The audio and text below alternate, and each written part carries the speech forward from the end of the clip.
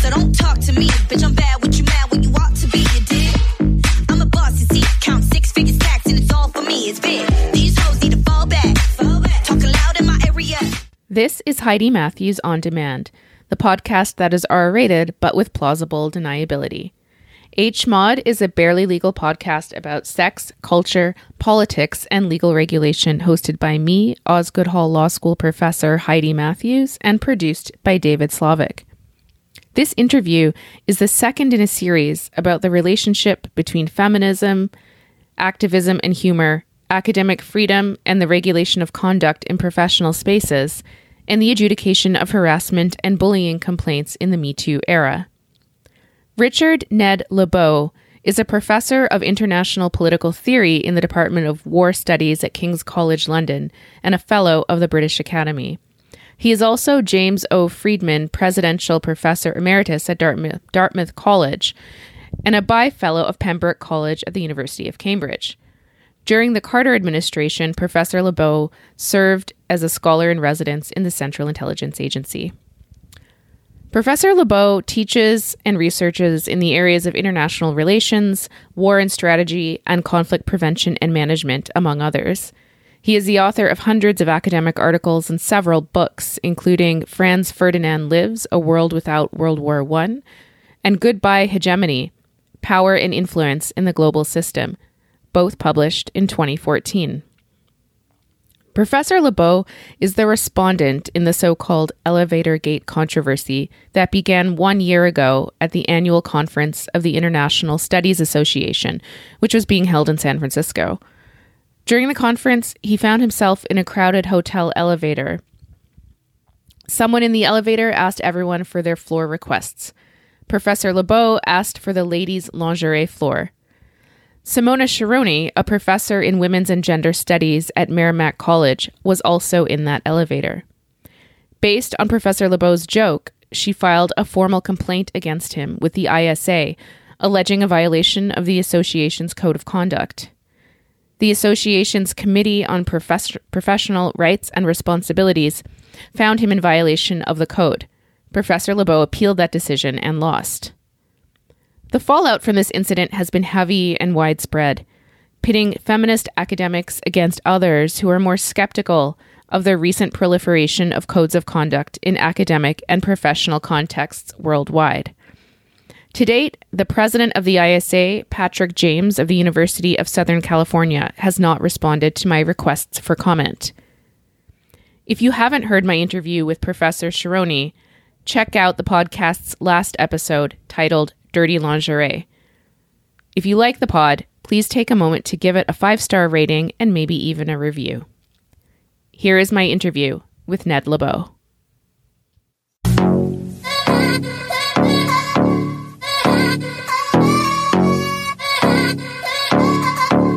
Lay out, in your own words, what the facts of the case in question are. All right, I'm happy to do that. I was at the ISA, the International Studies Association meeting last year in San Francisco. I went into an elevator to go up to my room. I almost always walk flights of stairs, but this was 9 or 10 flights up, so I took the lift. It filled up very rapidly because panels had just finished. I was moved to the back of the elevator. I was actually pressing against the wall. Somebody up front asked for floors that could be pressed. I had already pressed mine.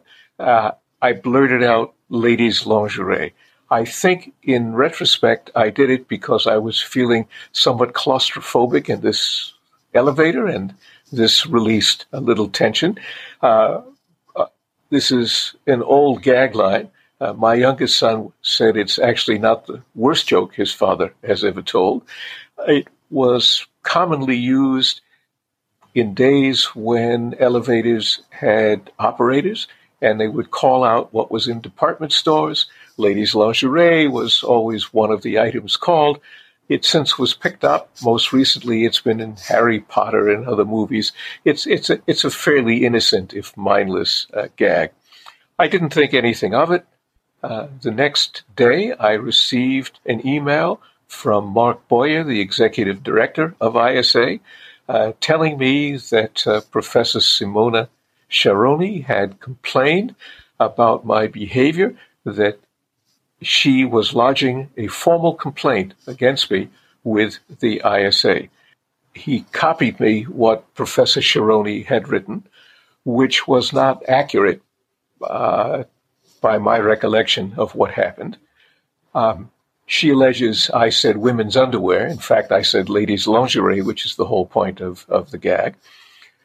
She says she was calling out the floors to be pushed, but it was a male voice I heard.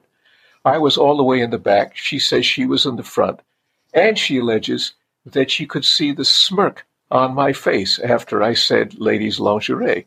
There were so many people in that lift that there was no way she could have seen me, let alone any expression on my face. She further alleged in her complaint that all my buddies laughed. I didn't know anybody in the elevator, and as I didn't know her and she didn't know me, she would have no way of knowing who I knew and whom I didn't know. So from the get-go, much of this was make-believe for whatever reason.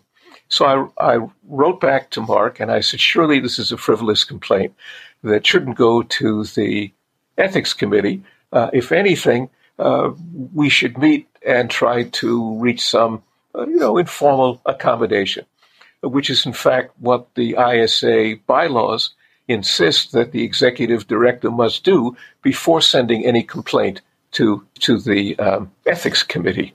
And if informal resolution fails, the bylaws then say some kind of mediation should be tried. Only if that fails does it go to the ethics committee if the executive director deems it a worthwhile complaint. I took it upon myself to email Professor Sharoni, despite Mark Boyer telling me in a second email that I had to treat this entirely confidential. And I wrote back to him and I said, by what right do you insist that I have to remain silent about the way in which I'm being pilloried and tried? He then emailed back and said, well, we really can't stop you from speaking out. So I sent an email to Professor Sharoni saying, look, I'm terribly sorry if in any way I offended you. It wasn't my intent. I had discovered, I looked her up, I didn't know who she was before, that she had not grown up in an English-speaking country. So I explained the context of my remarks and how it was not in any way intended to be insulting to women. I suggested to her that if she pursued the complaint with the ISA, that many people would consider it frivolous and that she would be handing opponents of feminism and women's rights a weapon to go after them, that what she did might be damaging to the goal that surely we both sought. She then wrote a second letter of complaint to Mark Boyer when I was censored for what the ISA Ethics Committee said was offensive and inappropriate behavior.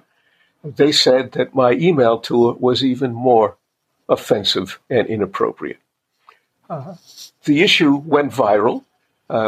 It was picked up in the press and the other media on both sides of the Atlantic, and even in the Atlantic, which did an article excoriating ISA for their procedures.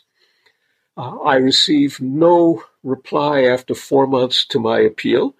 A barrister here in London wrote a letter for me full of veiled threat and innuendo, which flushed out ISA. They rejected my appeal. In the letter rejecting it, the president of the association, Patrick James, wrote that the bylaws of the association were merely guidelines, which made me think that I wonder what would happen if I told that to a policeman who had stopped me for speeding. They further alleged that anybody had an absolute right to determine what speech was offensive. And here, too, I had written in my appeal, consider the counterfactual, that I had said evolution in the lift. that a creationist was shocked and had made a complaint to the ISA. You and I know that this complaint would have been laughed out of court, and indeed, Professor Shironi's complaint should have as well. I just want to follow up on a few points, not so much of clarification, but just to flesh the matter out a little bit more. This joke, as you noted, is kind of an old-fashioned joke or even a sort of cultural trope, right? Yes, that's right. So could you say a little bit more? And it was actually funny. I should say I was attending a conference a couple of days ago where I had to introduce the keynote speaker, and I was speaking to colleagues afterwards, and I had said to a few of them, I'm doing this series, and it relates to the elevator gate, and they were all ISA members who hadn't actually, who happened to be in Toronto and came along to this event and hadn't actually heard of elevator gate, and were sort of, they were all lawyer academic types as well, and so we're quite shocked and dismayed because legal academics are very concerned with things like process, as you know. And it was funny because one of my female colleagues said, and her father is a professor at a renowned institution in the U.S., right? And he's a history professor. And apparently he thinks that's one of his funniest yet corniest lines. So if you could just speak a little bit more for those of us or those listeners who may be listening and either, aren't from the same generation or, as you noted, might not be from the same cultural context. Yes. So it's a very well-known gag line in both the United States and in Great Britain. And it goes back to days when elevators were manually operated, which was certainly the case when I was growing up in the 1940s. In department stores, the elevator operator would call out what was on sale on particular floors. And one of the items that was always called out was ladies' lingerie. This was picked up by comics used on television, all in sort of innocent ways, and it became quite a trope here in Britain as well. More recently, it's in a variety of movies, including one of the Harry Potter movies. And surely a movie made for children would not have included something that was considered culturally off color or of a questionable nature. As my youngest son said, he said, well, it's not the worst joke his dad has ever told, but certainly one of the more innocuous ones. It sort of immediately brings to mind my childhood when I would sit with my grandmother and she would chain smoke and watch Are You Being Served on a loop, basically. Okay, so then a related question would be, at the time that you said it, you did note a few minutes ago that you do suffer from a little bit of claustrophobia, and so one sort of looking back, one explanation might have been that you were relieving tension. I think that's right. Was there any sense at once because I myself and I have quite a big mouth and I'll often put my foot in it, and don't we all from time to time? And sometimes that's in class or wherever. and sometimes you say something and you immediately feel, maybe that didn't quite come off not correctly, notwithstanding my intentions or lack of them. Did you have any of that sense at the time, or? Yeah. So I said this, and after I said it, it occurred to me that I was saying this because I was feeling a little claustrophobia. And then when I left the lift, it occurred to me, well, I hope nobody misunderstood what I said. Because I did recognize when I got out that after all, people in the lift were younger. They're a different generation, in some cases maybe even 2 generations younger.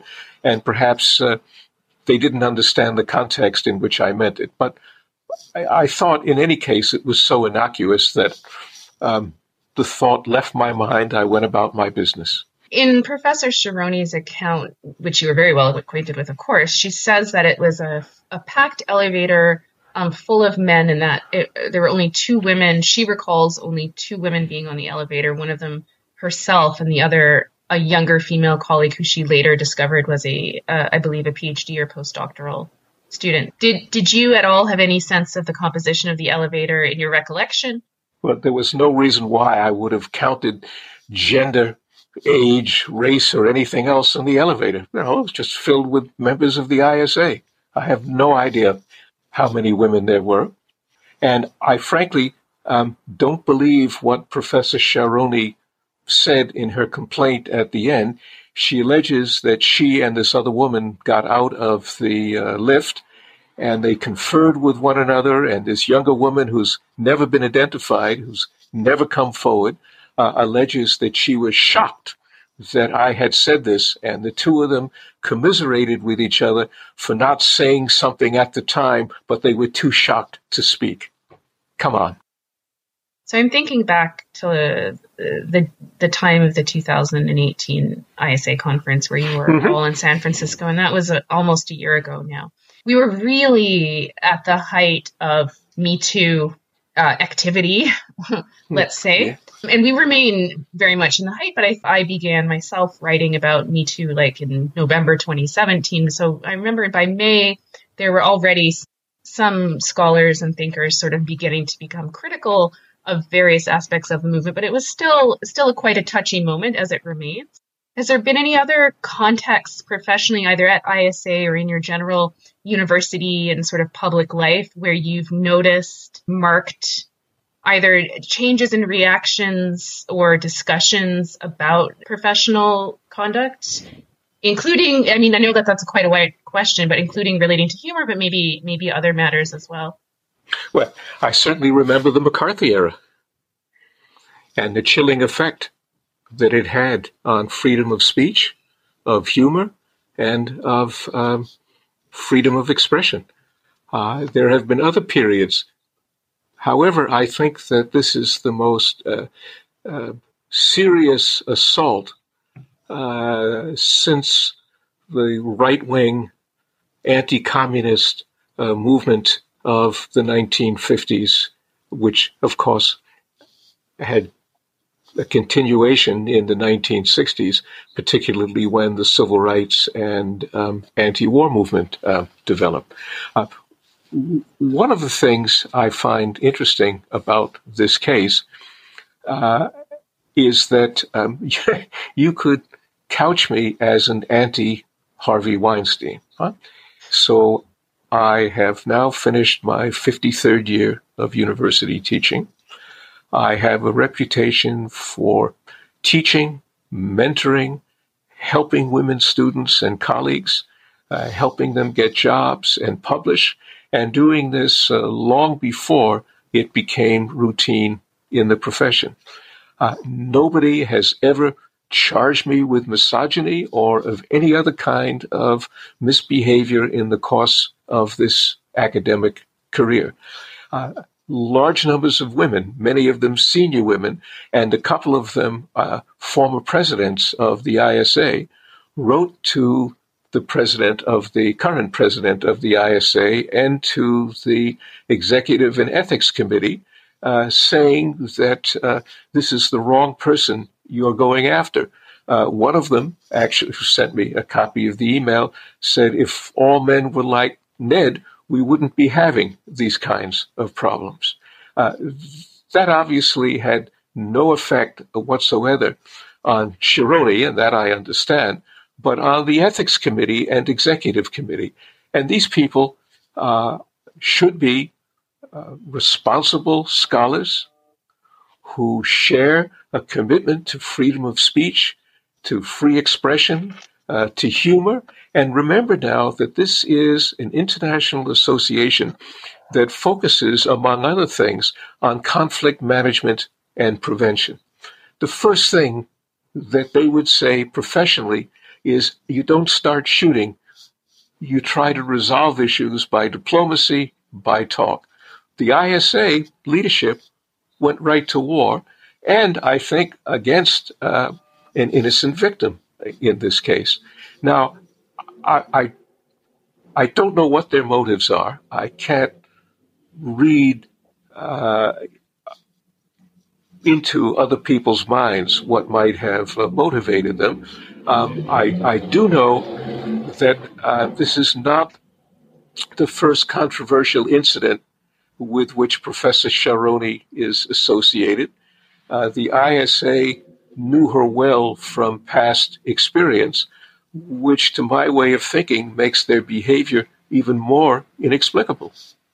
There's a way in which I think what has happened, and it may not be resolved, I'll ask you about that in a moment, but what has happened to date has been really unsatisfactory for sort of both sides here, for lack of a better way of putting together what's happening. And so part of what Professor Sharoney said to me, and this is all unedited in my previous episode where I interviewed her, so she found the ISA Code of Conduct, which had gone into effect as of the date just before the 2018 conference. She found that Code of Conduct to be lacking because, according to her, it was not sufficiently survivor-centric in its orientation and drafting. May I interrupt for just one second? Please. Sure.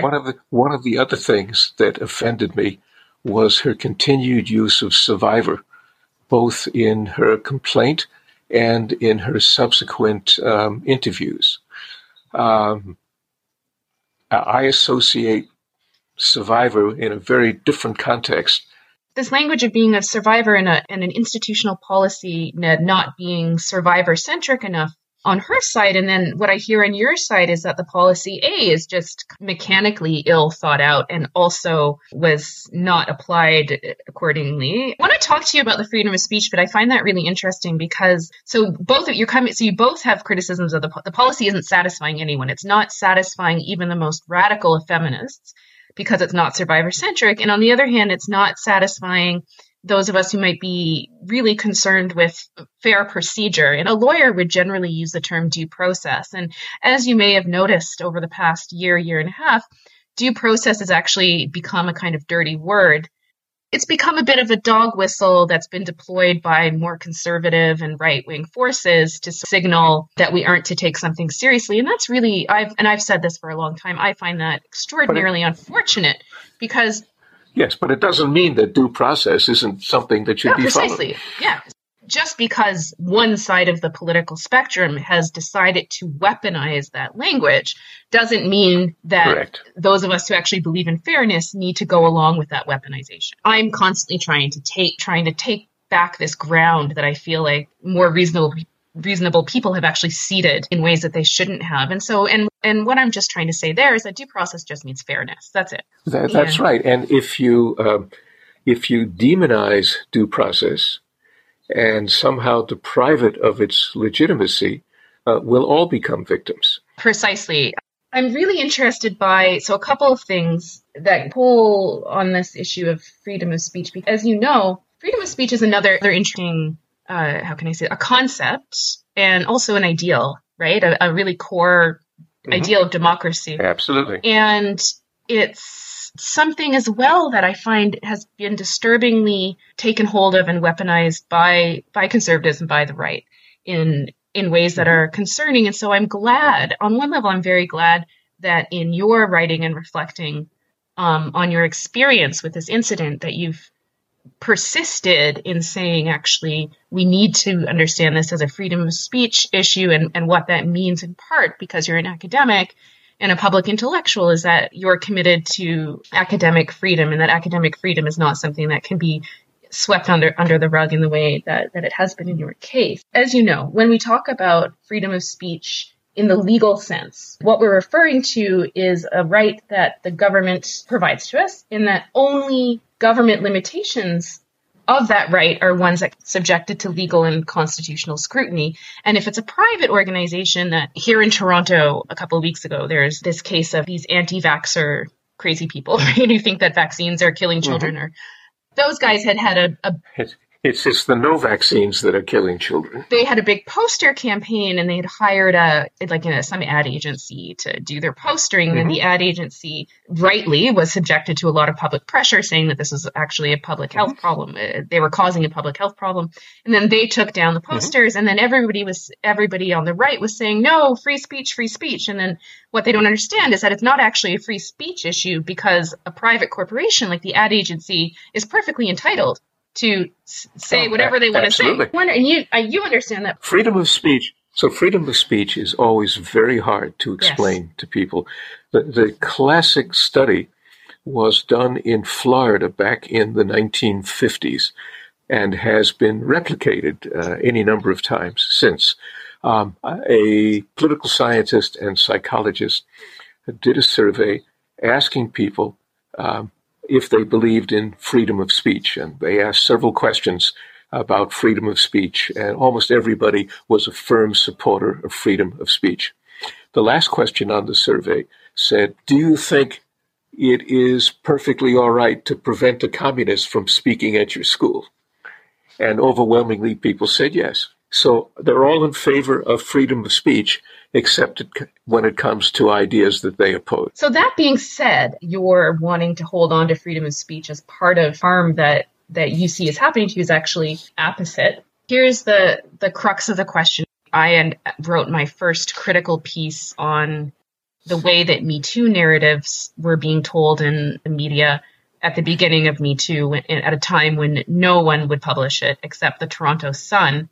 Not a place you'd want to be published. It's Canada. It's not, alt-right or anything like that, but it's libertarian. Myself, politically, am very firmly on the left, and the piece was clearly on the left. And I decided to go with it anyway, to publish there, because I thought it was an important piece. People would read it. And in fact, maybe even some people that I'm not normally aligned with politically would read it. And then hopefully that might not be a bad thing. Well, and you reach a different audience this way.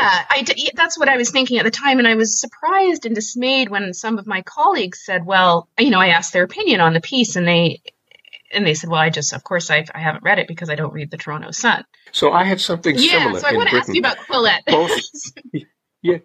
Let's, before we get to Quillette, the Spectator, which is conservative but respectable. Absolutely. And the Daily Mail, which is conservative and somewhat less respectable, both interviewed me, and then both asked me to write pieces. And it's clear that the Spectator wanted me to attack the left and feminists. And I wrote a piece that attacked assaults on freedom of speech, whether they came from the right or the left, and gave examples on both sides. They published the piece without asking me to change the tone or any of the words in it, and so did the Daily Mail. So, in effect, by publishing in these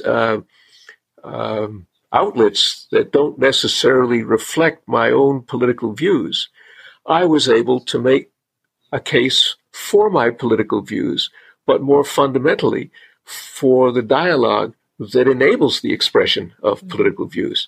I think that this is well worth the effort. That gives the whole thing even more context, because I often hear, I'll be listening to whatever left-wing radio show I happen to be listening to on the subway in the morning. And there is a real sense of anger that happens when, especially academics, I think that publishing under pseudonyms in Quillette is totally silly and bad. But I know. Precisely. So I just want to bracket that. I think when academics pretend that they're being, so marginalized that they can't use their names, I think that's nonsense. But that's not what you did. This is publicity. Yeah, precisely. So I think the question then is but people still get mad when people publish in Quillette, and I just think that's such a really it's an impoverished way of thinking about working through these difficult issues, and there's and I think their concern would be something like the following: that Quillette makes fringe ideas palatable to reactionaries because those reactionaries are predisposed to think of academia as being about, a ivory tower of elitism and narrow-mindedness or something. And that Quillette will publish academics who are being, somehow operating at the margins and don't feel like they can operate anywhere else. Now I think that's the narrative that that people on the left would be concerned about. And I'm just wondering if you could just speak a little bit more about I'm sure you've had to respond to that in the past. Well, no, actually, I haven't, interestingly. Nobody sent me an email or a complaint about where I have described what has happened to me. The only complaints I've received have been Sharoni and ISA allege that I've started a campaign of publicity against them. And that's not true. In fact, it was a couple of senior women in the association who contacted Ruth Marcus at the Washington Post, which carried the first story. It then went out on an AP line. I knew nothing about the AP line. I did speak to Ruth Marcus when she emailed me, and then the story had a life of its own. So it ended up being carried in a whole range of places, and that may be why people haven't criticized me.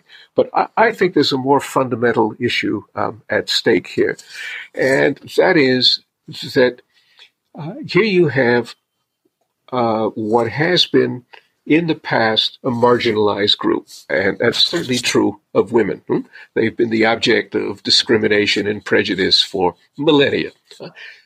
They're beginning to come out of this in Western societies, and it is tragic that one small faction of women now want to use what power they have to abuse others in the same way they were abused in the past. And alas, it's not limited to women. It's almost any group that has felt themselves the underdog. Once they achieve a degree of power, many of them very quickly begin to behave in exactly the way they condemned when they were underdogs. And that's something that we need to resist. And when they behave this way, it has a chilling effect. So the reason why I was concerned with fighting this issue and why I refused to capitulate to ISA was my younger colleagues already have to self-censor themselves. If ISA, and I'm sure that this is what Professor Sharoni had in mind when she made her complaint, if ISA can censor and punish me, a very senior, respected member of the profession who was their outstanding scholar of the year 2 years before, then younger people get the message they have to censor themselves even more. And this is what I'm opposed to. And it doesn't matter whether the threat is from the right or the left or the center. That's so helpful, because I think part of the narrative that I heard when I zoomed around ISA a couple of days ago, and also that I think was embedded in part of Professor Sharoni and others' comments, was exactly the flip of that in some way, and so I think the idea with not naming the younger woman who was in the elevator, et cetera, was that she was kind of protecting young female academics. Right. Young female academics. Yeah. She's so concerned with protecting young academics. Give me a break. And I think what you've just said is really interesting and needs to be said as well, that, you know what, those of us who, like myself, don't have tenure yet, we're just a couple of years into our jobs, and I understand. We do feel the pressure to conform to prevailing sensibilities, and that might be, for a radical feminist, that might mean conforming to, pressure from older male academics, but it also might mean conforming to pressures just to not speak up or to censor yourself. So I think it plays in both ways, and I think it's really important to note the double-sidedness of that concern. That's true.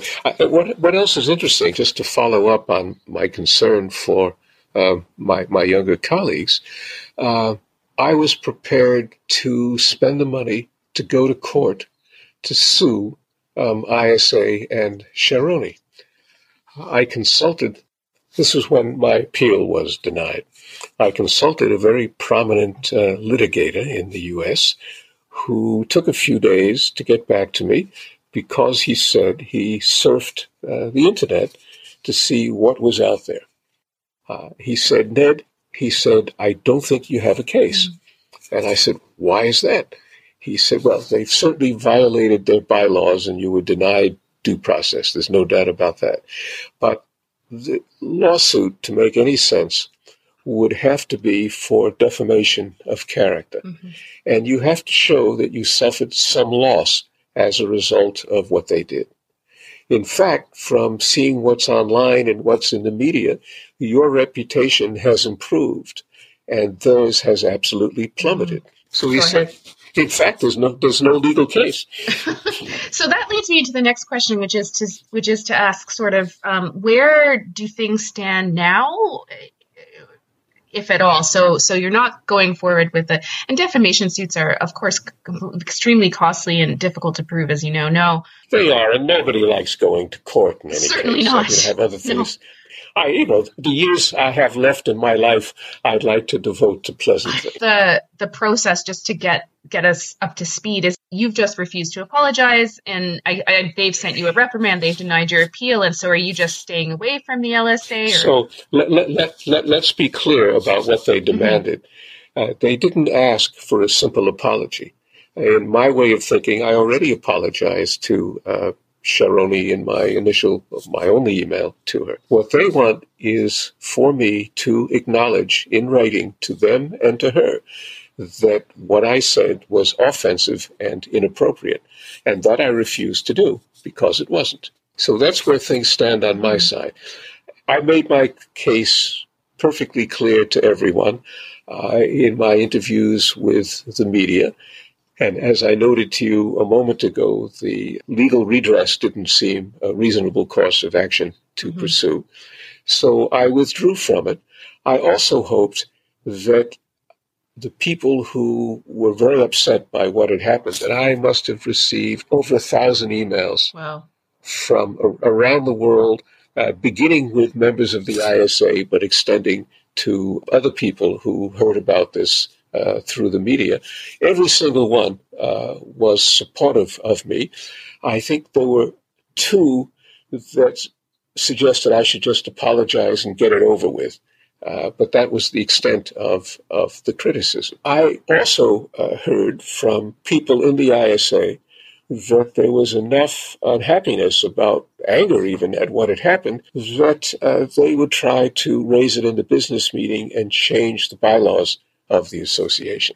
When I heard that, I decided that was all the more reason for me to keep a very low profile, not to make this any kind of eyeball-to-eyeball confrontation between me and the director, rather to step back, let people think about the issues involved rather than the personalities, and address it in a professional way. I don't know whether that's happened because, for obvious reasons, I stayed away from ISA this year. I will just note I reached out twice this week, the president of the ISA, and he has ignored me both times. Well, why? I'm not surprised. I mean, interesting on a colleague-to-colleague basis. But so tell me, there was a panel on this issue at ISA? Yeah. My next question was just to follow up a little bit on the responses, mostly, as you noted, of support that you had from people kind of near and far to your life, which is great. And I should note as well that my next-door neighbor colleague at Osgood, I was telling her that I was interviewing you, and she thought, oh my goodness, when I was a doctoral student at NYU, I reached out to Professor Lebeau, and we had this wonderful exchange, and I'm sure he doesn't remember, but he was wonderful to me, and she's a young female colleague as well, so just to put that out there. So the media response, because part of what actually came up at the panel at ISA this year that I attended, that was about dealing with online backlash to feminist activism. And that included, but also went beyond Sharoni's complaint. Media response was a large part of that panel, and it also figured prominently in my discussion with Professor Sharoni. And part of what she lamented was not just the incident, but the response to it. Response to it by the media. Yeah, well, not by the formal media, but by people tweeting at her or sending her online, hate emails, this kind of thing.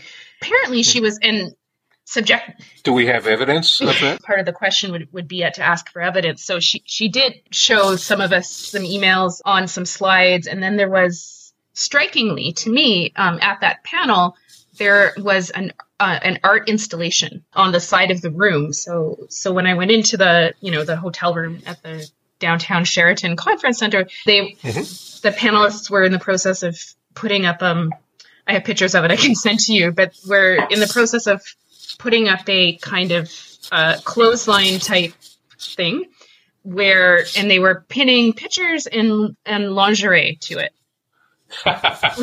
and these were people on the panel associated with the panel, or this was an entire.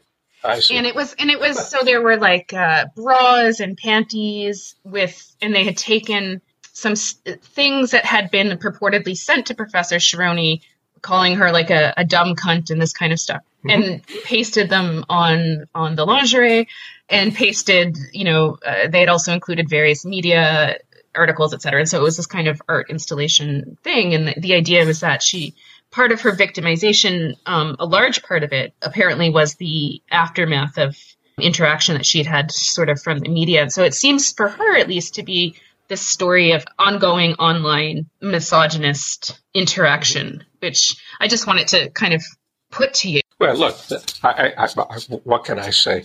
I'm opposed to trolls of all kinds, right? People both have a right to express an opinion and not to be vilified and punished for it.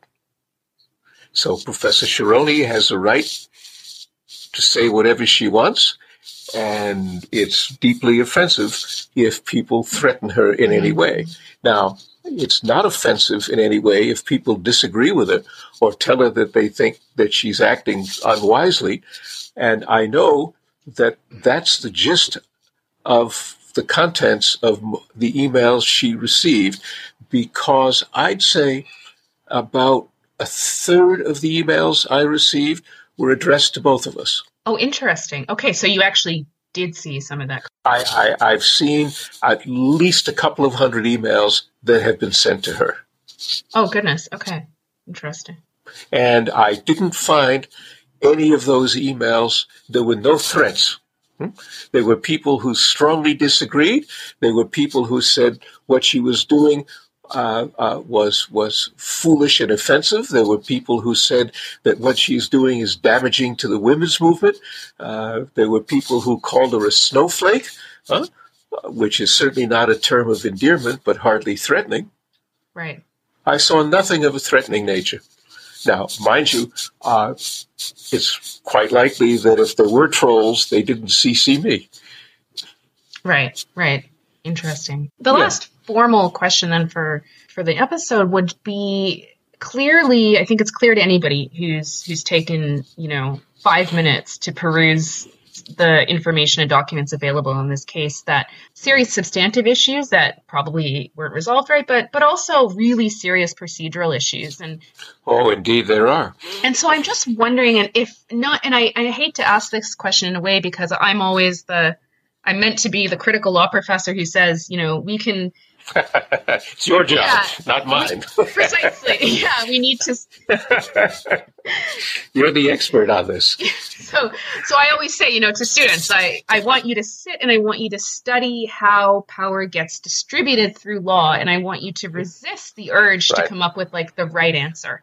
Nevertheless, I'm gonna perform the sort of frustrated first year law student looking at me in class for you and say, what are your thoughts, if any? And it's totally fine if you don't have any. What are your thoughts, if any, about how professional associations, but actually really academic associations, should go about dealing with adjudicating complaints of harassment and bullying, whether they're gender-based or not? All right. So let me note that I'm married to a lawyer. So you don't get out of jail free then on this question. No, and also a lawyer who long ago, back in the 1980s, wrote a book about sexual assault on the campus, trying to bring to attention the universities that the way in which they were responding to complaints about rape and other sexual issues were making matters worse for the victims, not better. So I've been aware of this problem for a long time. And one of the things that seems to me has happened is that we know historically in Western countries that complaints to the police about rape often don't get very far.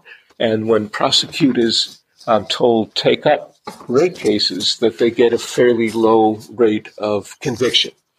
And this is one of the reasons why universities became more proactive and developed procedures for addressing these issues themselves. These administrators and faculty who do this, a lot of them are lawyer wannabes, and they know less about the law. They end up violating due process. They end up committing new offenses while they're trying to avoid the old ones. So the pendulum, in some ways, has swung from one extreme to the other. And it's not good for victims, and it's not good for people who are falsely accused of being perpetrators. And when you have something like this, then everybody loses, and respect for the law declines. Some people ask whether it's actually the place of the academy, right, as it were, to even be adjudicating these sorts of claims. It's not. They're not qualified to do it. My own opinion is I really worry a lot about the ability of universities to deal with actual sexual assault cases, for sure. My sense is that those should generally be left to the police, although I'm, very unsatisfied with the criminal justice system in general, I should say. Correct. But then we should be improving the criminal justice system, not trying to create an alternative. Absolutely. The question as it's put to us in this Me Too era, however we want to call it, the question that's put to us is, what do we do in professional spaces with situations, and I'm not talking about your situation now, but imagine something that could be considered by a reasonable person to be offensive, but yet is clearly not violating the criminal law, right? We're talking about a speech act now. It could be a speech act, assuming there was no physical contact. It would have to be something like a speech act broadly construed. I think you're right about that. Right. So look, I tell you my view of this. So I remember an era when people frequently told racial jokes about African Americans, anti-Semitic jokes. It was all acceptable to do this kind of thing. And the way it began to change were people saying, this is unacceptable. Do you realize what you're saying? Are you a racist? Is this how you want us to think of you? That has some impact. This kind of informal sanctioning by civil society. That, to me, is a more sensible way of going. It also recognizes that there's change over time in what's acceptable and what's not acceptable, that these changes are always controversial, that they don't work if one group tries to ram a rule or a constraint down the throats of another. It has to be something that gets solidified through a combination of legal precedent and social consensus. And in this sense, the ISA is behaving in just the opposite way. I just have one more thought. If they were smart, the ISA, people who run the organization, would have organized several panels to examine these kinds of issues from both a scholarly and public policy perspective, invited people who had done research on it and others who had opinions to express. They could have made it a plenary panel in which the membership as a whole was, in a large room, invited to attend. That would have been the sensible way for a professional organization to behave. And what this organization did was to censor me, to try to keep my censor secret. I refused to play along with them. They then got furious when it made the press, and they looked terrible for their behavior. They kicked my appeal into the long grass and would not have responded had I not threatened them with legal action. And now they're pretending that nothing has happened. Part of what Professor Sharoni told me when we sat down a couple of days ago was that because I asked her about the part of the code in question which encourages informal interpersonal resolution of these matters as opposed to ratcheting up the situation. And she just looked at me and she said, I don't consider this an interpersonal issue and I refuse to deal with it on that basis. And they let her define matters for them because she refused. They refused. Right. Rather than saying, look, if you're not prepared to meet with them and have a discussion, we're certainly not going to bring this before the ethics committee. And so what I hear you saying is that, any responsible, especially an academic and professional organization, would encourage sort of a plethora of speech in the absence of actual adjudicatory or even punitive measures, which you were. Yeah. Yes, and debate among its membership about what's acceptable, what's not, and why, and people might learn things from such a discourse.